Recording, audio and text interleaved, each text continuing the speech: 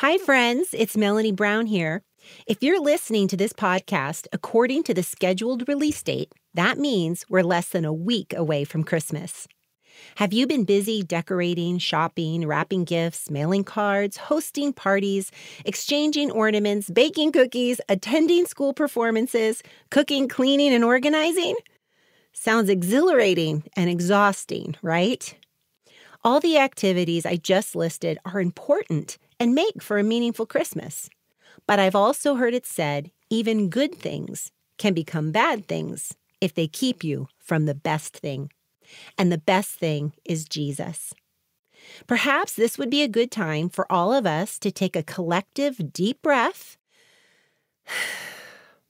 and just pause for a few moments as we refocus our attention and energy on what Advent is all about, and that's the arrival of Jesus. We don't want to miss out, and we don't want to miss Him.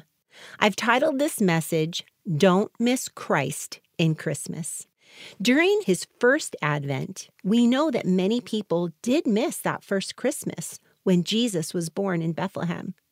In fact, most people in the world missed it. Why did they miss the birth of Jesus? I think one of the reasons is because they were distracted. They were distracted. Pastor Greg points out in his book, Heaven's Light Breaking, that for the most part, people weren't really paying attention. Paying attention requires watching, listening, or thinking about something or someone carefully. If we're not intentional about keeping Jesus at the focal point of this holiday, we too can get distracted and miss Christ in Christmas. You know, we're not going to find Jesus in the frenzy of holiday shopping. He's not displayed on storefront windows, online, or in Christmas catalogs. The world is not promoting Him. So as believers, we have to put some strategies into place so that we don't get distracted. We need to purpose in our hearts to make Him a priority. I think the best thing we can do is start our day seeking the Lord in prayer, worship, and in His Word. Please hear my heart on this. I'm not suggesting another activity to add to your already overwhelming to-do list. What I hope to remind you of is that the Lord loves you, and He longs to have a relationship with you and a conversation with you. He will meet you in His Word. That's the primary way that He speaks to us. I've heard it said that when we open our Bibles, God opens His mouth. He wants to encourage you, strengthen, and guide you. One of my favorite verses is Psalms 27:8 that says, "My heart has heard you say, 'Come and talk with me.' And my heart responds, 'Lord, I'm coming.'" Psalm 5:3 says, "In the morning, Lord, you hear my voice. In the morning, I lay my request before you and wait expectantly." When we start our morning praying, which basically means talking with God, and reading His Word, which is hearing Him talk to us, we can be prepared to face whatever challenges the day or the season might bring. I know that this is the place where I gain perspective, gather strength. It's where I'm gently corrected if needed, where He teaches me and He shapes me. It's in this time together that I fall more in love with Him. He's the one worthy of our attention, isn't He? I read that the average adult attention span is only 8.25 seconds. Can you believe that? Isn't that crazy? Our attention span can be affected by the presence of distractions in the environment. And I know this is true because when I really want to focus, I have to be intentional about eliminating all distractions. And that often means turning off the radio, silencing my cell phone, or not even having it in the same vicinity. God knows we live in a high-tech society with gadgets that are constantly ringing, buzzing, chiming, and vying for our attention. What do you do when you get distracted and your head starts spinning and you feel the anxiety rising? Stop. Call on the Lord and ask Him to help you to refocus your thoughts. There are so many scriptures that instruct us in this mental exercise. Isaiah 26:3 says, "You will keep in perfect peace all who trust in you, all whose thoughts are fixed on you. Philippians 4:8 says, we are to fix our thoughts on what is true, honorable, right, pure, and lovely. Proverbs 4:25 says, let your eyes look straight ahead. Fix your gaze directly before you. All three of those verses use the same word. Did you catch it? It's the word fix. We are to fix. That means to attach or to position ourselves. It means that we need to cling to Jesus and picture him right beside us. 1 Samuel 36 says, when David was greatly distressed, he encouraged himself in the Lord. That means David rehearsed what he knew to be true about God. What do you know to be true about the Lord? Remind yourself of his character. He's faithful, kind, and gracious. He loves me. He's not the author of confusion, but the Prince of Peace. He's my good shepherd that will lead, guide, and protect me. You see, the Bible tells us what our minds should be thinking about, what our eyes should be looking at, and what our mouths should be speaking. Most people will be celebrating this time of year. But as believers, we don't want distractions or busyness to take away from the significance of the season. Throughout the Old Testament scriptures, God's people were given the promise of a future Messiah that would bring hope and deliverance. And many missed Jesus because they were either distracted or they missed him because of difficult circumstances. When Jesus came the first time, life was difficult under Roman occupation, and most people just plodded along trying to make a living. Things were spiritually dark for Israel in those days. And life can be dark and difficult in our day as well. There's political and racial tension, economic concerns, conflicts at home and abroad.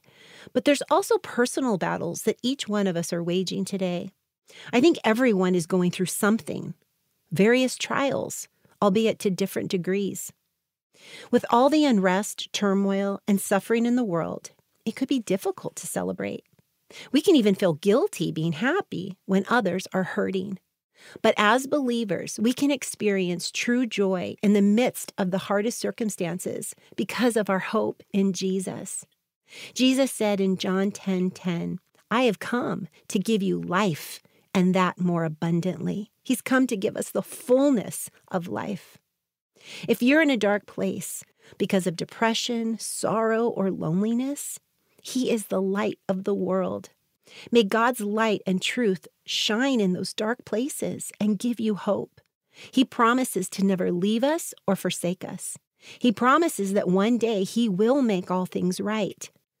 We need to continue to trust him and to cry out to him. Psalm 40 says, I waited patiently for the Lord to help me, and he turned to me and he heard my cry, and he lifted me out of the pit of despair. God's word tells us not to fret or worry, but to pray. Let petitions and praises shape our worries into prayers, letting God know our concerns. We're to cast all our cares and anxieties on him. The Bible says that as we draw near to God, he will draw near to us. God doesn't leave us, but we can get carried away with worry and hardship. We can take our eyes off Jesus and his character and focus on the difficulties we're facing, and that removes us from the peace that is found in his presence. During this time of year, even the best of us can feel the pressure over presents, gift giving, right? What presents to buy, and what presents to give to others, and what presents we'd like to receive. The greatest present truly is his presence. Knowing that he is with us, walking beside us, going before us, and dwelling within us is an incredible, indescribable, and incalculable gift. Psalm 16:11 says that in his presence is fullness of joy. If you're feeling stretched and stressed right now, let that be a sign that you need to slow down. And you might be thinking, well, that's the problem, Melanie. I don't have the time. Then you need to make the time. Because if you don't, you'll burn out or you'll forfeit the intimacy you could have with Jesus. The Lord is so gracious. He will give you as much of himself as you want. If you spend 5 minutes with him, he will meet with you. Be still and know that he is God. I'm talking to many of you who are having difficulty with time and scheduling. But there's some of you who are listening that are facing unbelievably hard trials that reach beyond just December's busyness. Perhaps it's a chronic illness or a recent diagnosis or heartbreak from a strained or broken relationship. And those trials are keeping you from experiencing the joy of Christmas. Can I remind you that Jesus is your refuge? Run to him and be safe. Let him strengthen you and comfort you. He promises that his grace is sufficient for you. Grab hold of that grace for today. He says that these present troubles you're facing right now can't compare to the glory that's in your future. May the hope and reality of heaven draw you close to his heart right now. Don't let difficult circumstances cause you to miss Christ in Christmas. Don't let distractions cause you to miss Christ in Christmas. And lastly, don't let God's delays, which can cause disappointment, make us miss Christ in Christmas. Don't miss Jesus because of delays, and don't interpret God's delays as disappointments. You know, when Jesus came the first time, many people missed it because they got tired of waiting for the promised Messiah. So many years had gone by since they heard the message of the promised deliverer who was to come. 400 years of silence, to be exact. That's a long time to wait. I think apathy took the place of anticipation. People were in survival mode, trying to make the most of their situations, not really looking for the Savior. The situation we find ourselves in today is not unique. The same way the people of God were to be waiting for the Advent, the coming of a Savior on that first Christmas, we too are to be waiting for his second Advent when Jesus comes again. We must not grow weary in the waiting. Waiting can be hard, though. Psalm 62:1 says, I wait quietly before God. He alone is my rock and my salvation, my fortress where I shall never be shaken. Dare to believe that God is working while we wait. When we wait in trust, looking and depending on him, it creates stability in our souls. God is working even when we can't see it.